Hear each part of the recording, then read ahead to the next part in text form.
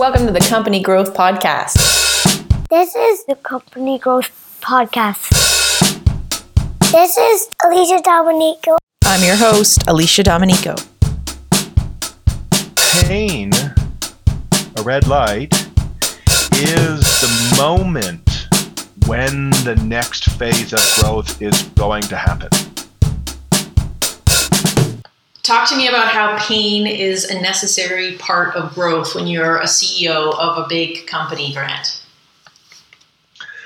Well, I'm going to quote Matthew McConaughey, who I have recently been listening to his new book. Have you heard of his new book? No, I haven't. It's Green Lights. Okay, so never did I ever think I was going to be listening to an audiobook by an actor, not a business person, because if you look at my books and audiobooks, everything is just business people and stuff around me developing myself as a person in business.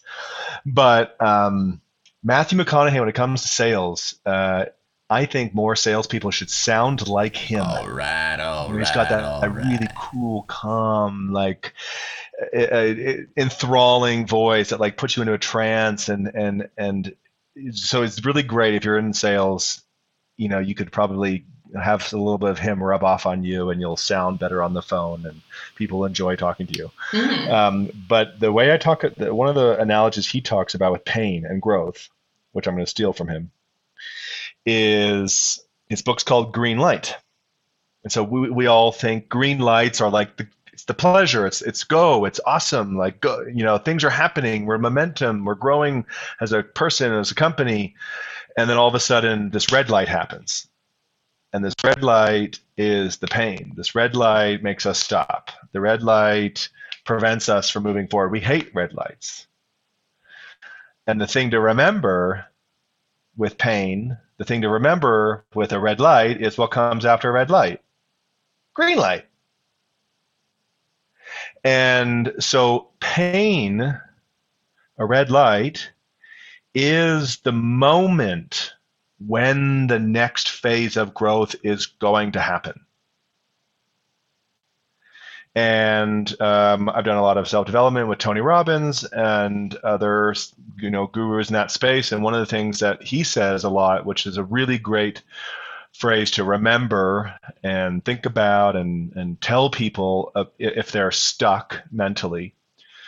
A lot of people, when they feel pain, they feel like they're being held back, it's because they had this view of the world, of how things were going to be. You know, they had this action plan for their business, and they were like, "Yay, I'm so excited to execute this business plan." And then they're punched in the face, and then something happens they didn't expect, and then they get pissed off, or they have some sort of negative reaction to this event. And what's most important to remember is that all the problems that we face as a business owner, all the pain that we go through, these are all gifts calling us to grow. It's one of the things that Tony Robbins says all the time. He says, your problems are really gifts calling you to grow. And whenever you think that stuff is happening to you, COVID, oh my God, that happened to me. That person quitting or happened to me.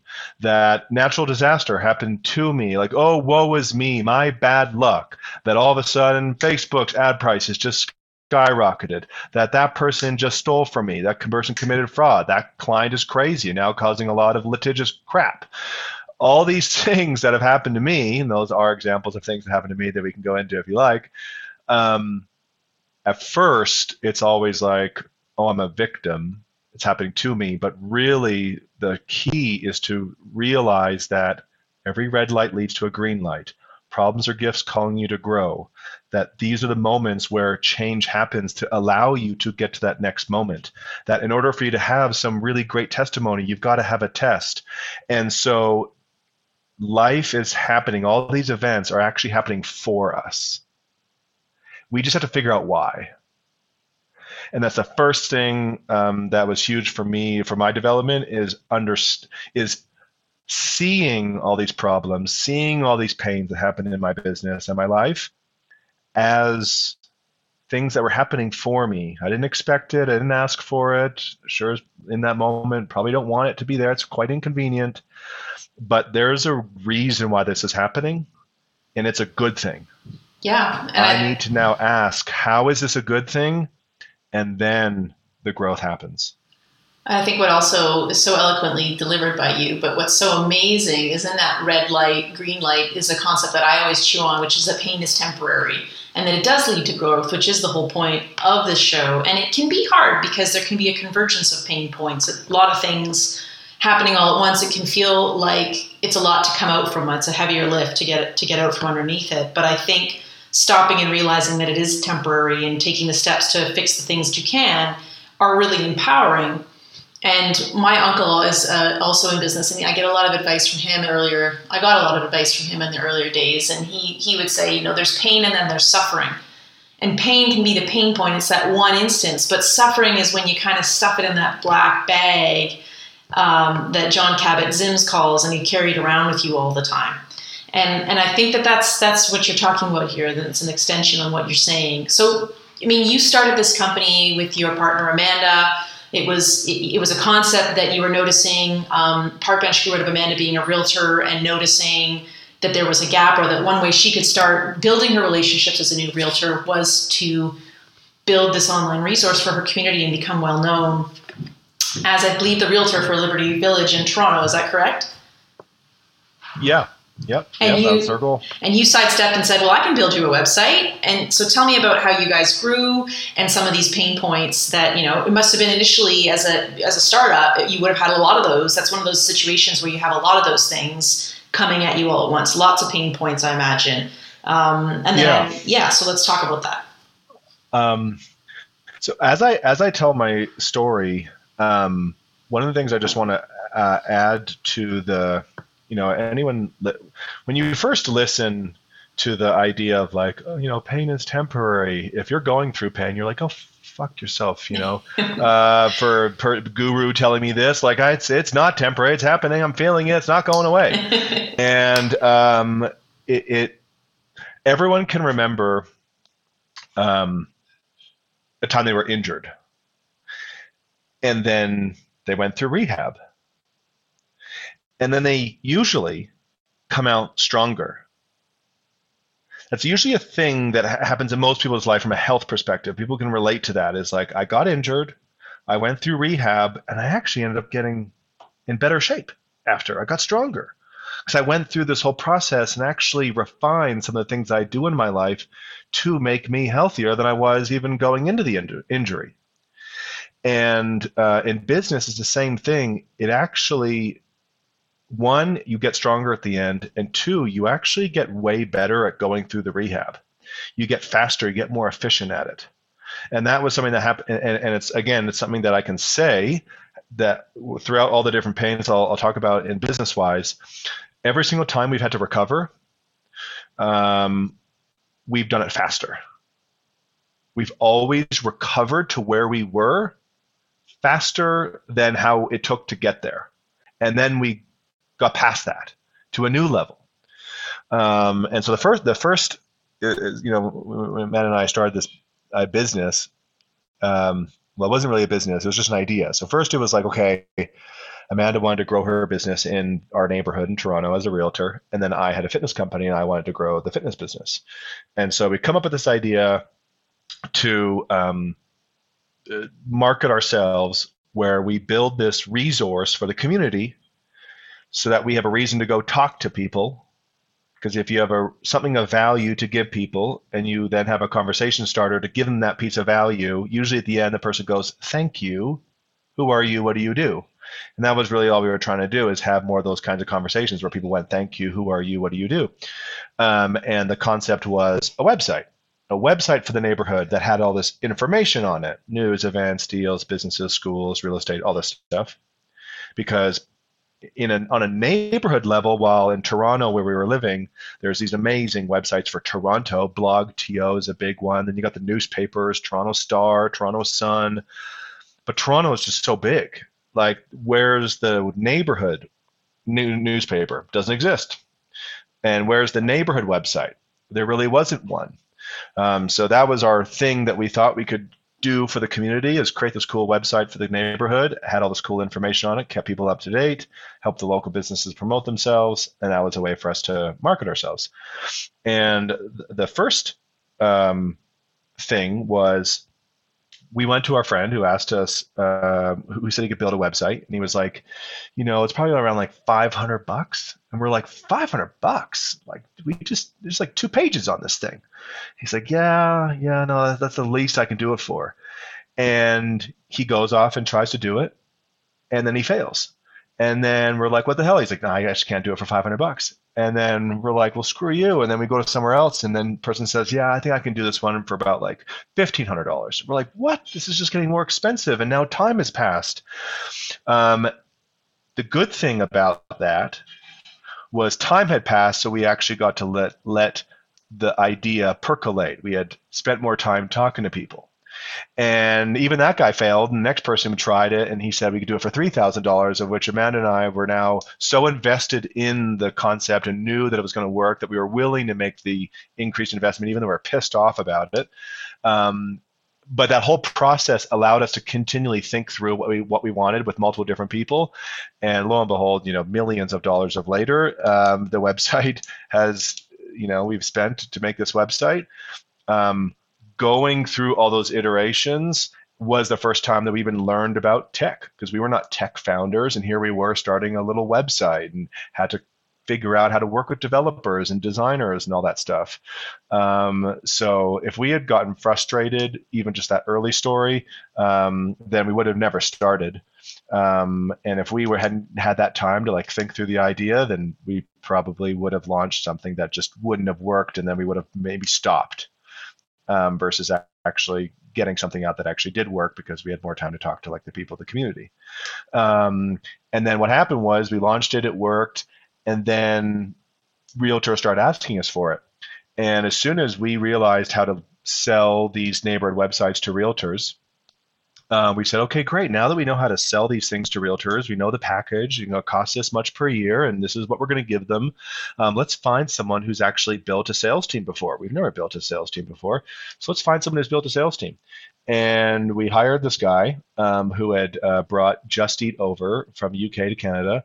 I'm not going to say his name because it's definitely not a good story about him. He, we hired him, and we're all excited. And he said, okay, listen, you hired me to do sales, so I need you to stay out of it. And we're like, what? We're like, we're salespeople. We're good at sales and marketing. Don't you want our help? This is our idea. And he's like, nope, if you hired me to do this job, just stay out of my office, stay out of my department. Let me hire the people I want to hire, do whatever I want to do. Just, that's why you hired me. And then we're like, oh, okay, yeah, I guess. This is what owners do. They delegate. They let go of things. All right, sure, let's do that. And lesson learned: you should never, as an owner, get rid of sales. I think that's a part of your company that you should never, ever get rid of. Some people might disagree with that, and obviously depending on the company that you have, it might be different. But for a lot of companies out there, sales is the number one thing that matters. Money coming in to fuel the growth of the company. And we learned that the hard way, because we let him do whatever he wanted to do, and then he committed fraud and stole from us and from the clients. And so all of a sudden we found ourselves 3 months later having to refund everybody, and our bank account went to zero. We had to fire everybody, get rid of everything, and decide whether we were going to get a loan to get this thing back going again, or just stop. And I've heard a lot of startup founders say how they went to zero and the business stopped. Parkbench has gone to zero 3 times. Our bank account has gone to zero 3 times, and every single time we climbed ourselves back out of that, we reached a new level of revenue and profit, because it forced us to rethink what we were doing and come up with the change necessary to make sure that that thing never happened ever again. It's one of the reasons why when you hear about hiring people, you actually want them to make mistakes. Because an employee who makes a mistake, who knows that shouldn't happen, will never make that mistake ever again. Whereas a new employee, if you think, oh, person makes a mistake, fire him, let's get someone new. Well, that person doesn't know any better, and that person might also make that mistake. You need your employees to make mistakes so that they never make them ever again. You as a business need to make mistakes and go through the pain of it, which obviously does suck every single time, but you need to, so you even know what a mistake is. You even know what's good and what's bad. Most of us, when we start a business, don't even know what to even do. We're just figuring it out as we go, which is fine. That's what the majority of business owners do.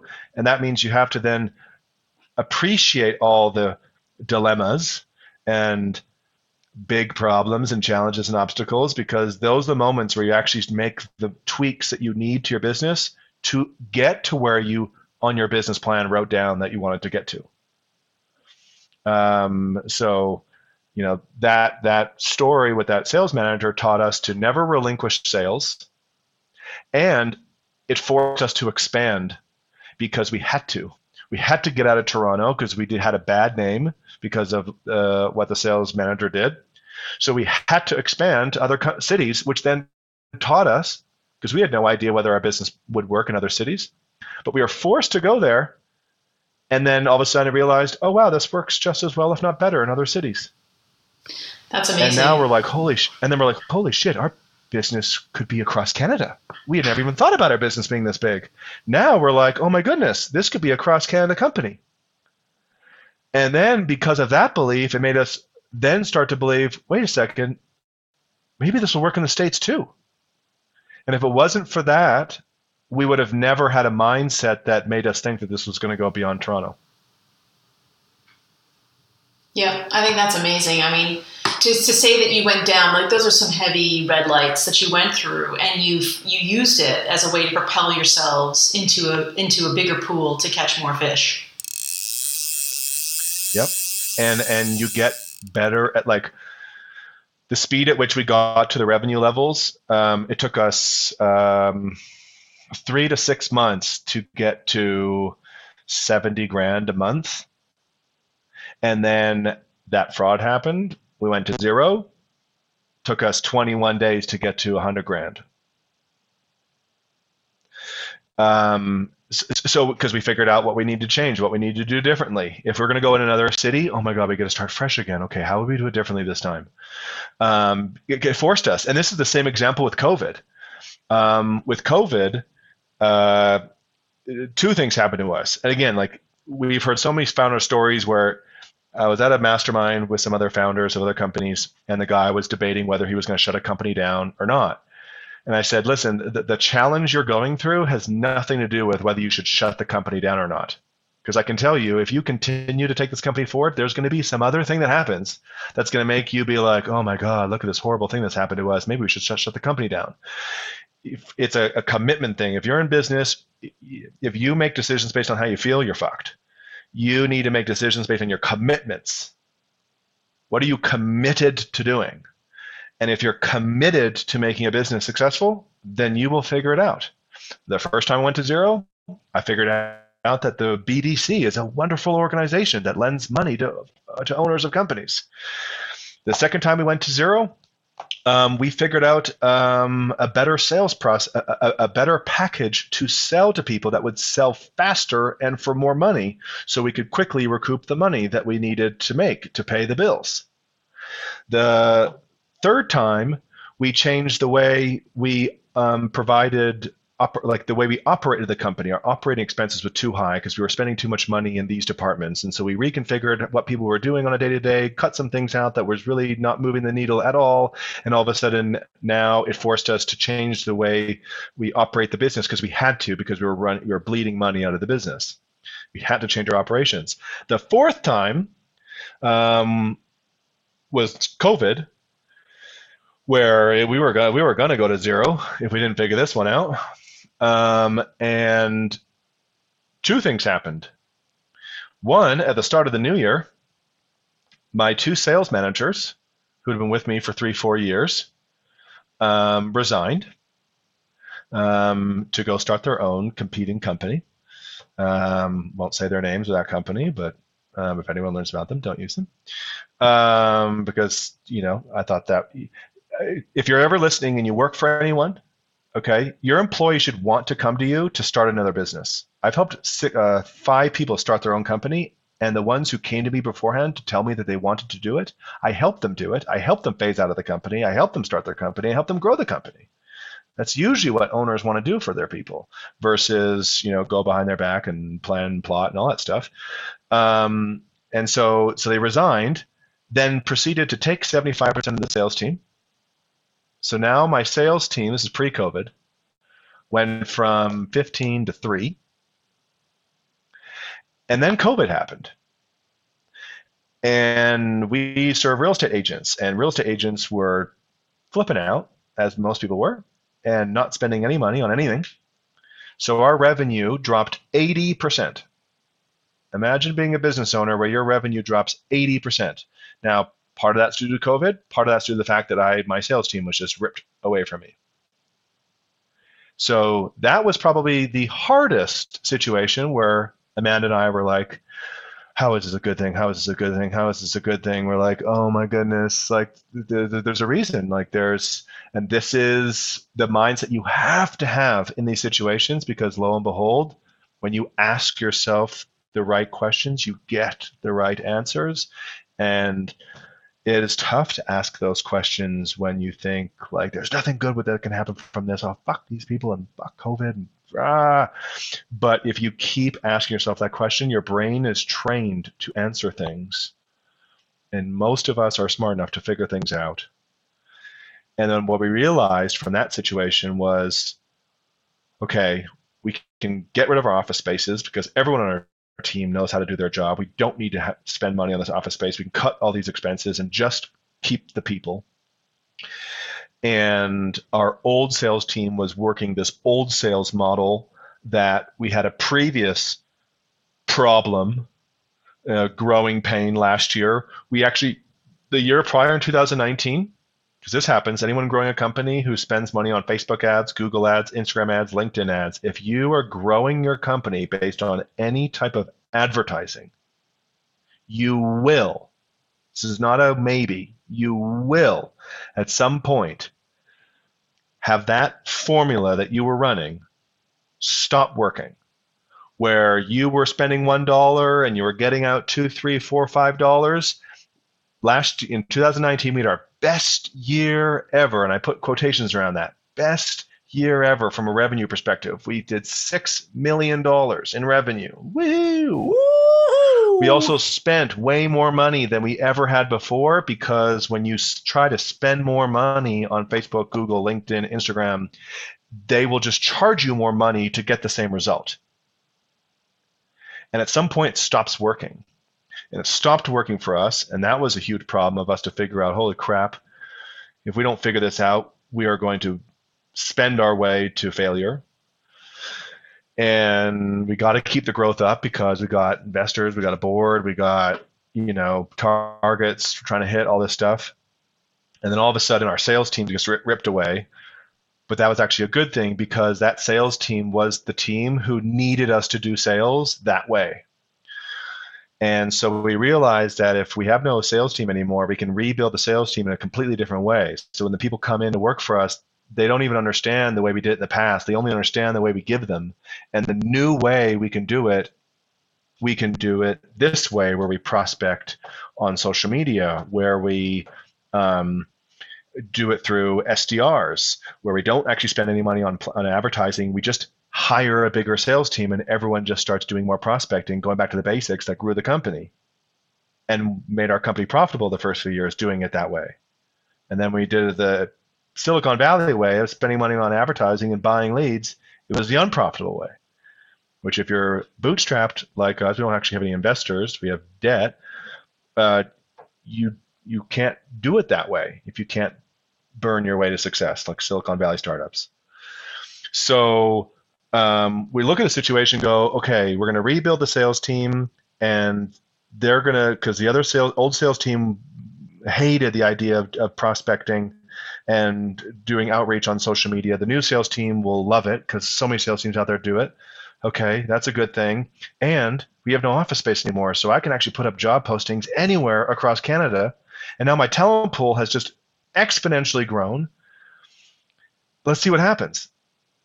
And all of a sudden we get higher quality salespeople who are a way better culture fit for the environment that we need them to be in, which is there's no office, you have to work from home. And because of our 80% revenue drop, we qualified for wage subsidy. Because of our problem, some new benefit came out where I know lots of companies who are crushing it and always were crushing it, and they didn't get wage subsidy. So there's no different for them. Where now, because of wage subsidy and because of a new sales team that I had to hire, I'm actually now our sales, again, we climbed to pre-COVID problem levels faster than we ever had before, and we're more profitable doing it. And I think you've used that solution didn't come to us. Yeah, you use that wage subsidy to invest and build systems that, again, will ensure you, that you're going into that bigger pool, that you're doing more with what you need to accomplish. Yeah, and all these stories, like it the one of the things that Amanda and I are just, and people make fun of us for it, but we're like, you guys can make fun of us, we're going to get rich doing this. Is asking ourselves all the time, how can this be a good thing? How can this be a good thing? How can this be a good thing? Every single time a problem happens, or there's pain, or there's an obstacle or challenge you didn't expect, asking yourself, like, what else could this mean? Like, how can this be a good thing? And the answer may not come to you right away, but if you just keep asking yourself that question night in, night out, day in, day out, the answer will come. And if you just constantly try to focus on where you're going to, and one of the things that is hugely helpful for Matt and I is writing things down on a daily basis. Even when pain's happening, like, what am I grateful for? If I think about that and write that down every single day, there's always pains, but there's always things that we can be appreciative of and grateful for. Because suffering is a choice. I think as you were alluding to earlier, pain is temporary. Suffering is a choice. So if you want to choose to suffer, that's your own choice. You don't have to. You can focus on what you have, focus on what you can do, look for what's good in the situation, and then just constantly focus on, like, what's the result that you're trying to get, and like, what do you got to do to get there, and how do you need to show up? And if you just are focused on what you can do, that's what turns those red lights into green lights. That's what turns these problems into gifts.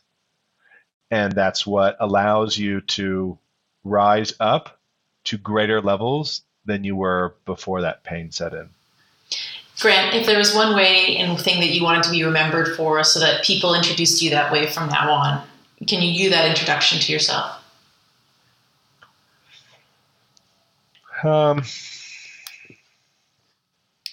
How would I want to be introduced by other people? One of the things that I'll never shake this. There's a good and bad part to this. Is I see the good in everybody. I see the potential in everybody. And I'm happy that there's obviously downsides to that way of looking at life. But if I can be remembered for helping people see the greatness in them and helping people reach their full potential, by helping them with the systems to do it, you first got to think that you can do more, and then you got to put systems in place to actually go do more. If I can be a person that helps people with that, I'd be pretty happy.